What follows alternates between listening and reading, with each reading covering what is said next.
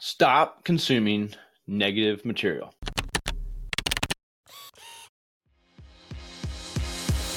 Hey there, I'm Kevin Daisy. And I'm Eric Olson. Join us on our journey to building a $100 million company.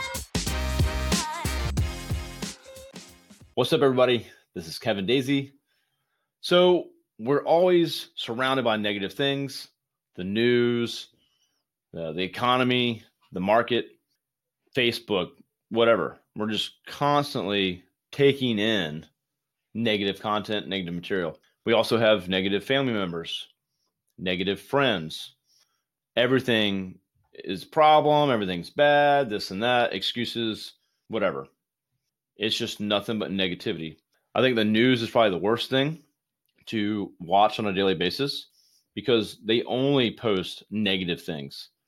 Every single story is negative, this, shooting this, whatever. And that just puts you in a bad mood, in a bad place, a bad attitude, and everything's negative. So I've stopped watching the news quite a long time ago. And when I say that, only probably a year and a half, maybe 2 years ago, but just have stopped, right? And then even Facebook, like you're going to see people bitching about this and that or posting news stories and articles and just scroll past it or just don't follow them. So you go to LinkedIn, you usually see a lot of positive stuff. Instagram, I think it's a lot better as well, but just limit the negative stuff that you're looking at. If there was a shooting in New York or there was a robbery or whatever, you can't do nothing about that. There's bad things happening all the time, but there's also a lot of good things happening every single day all around the world. But that's not good news. So just stop it. You can control what's around you, your family and yourself and some core friends, your business, and that's it. You're not changing the world. As soon as you wake up every single morning, you want to work towards that, but you can't be filled with all these negative things. So stop watching the news.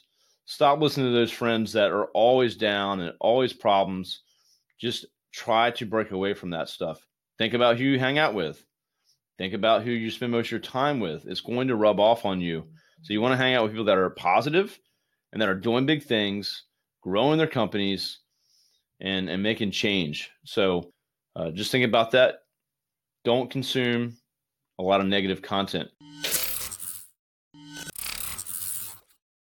Hey there, it's Eric J. Olson. I wanted to let you know about my book, $1 Million Journey, How to Launch a 7-Figure Business.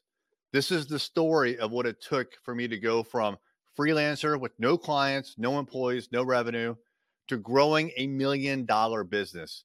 It took me 8 years and I made a lot of mistakes. And all of those mistakes and more importantly, lessons learned are in this book.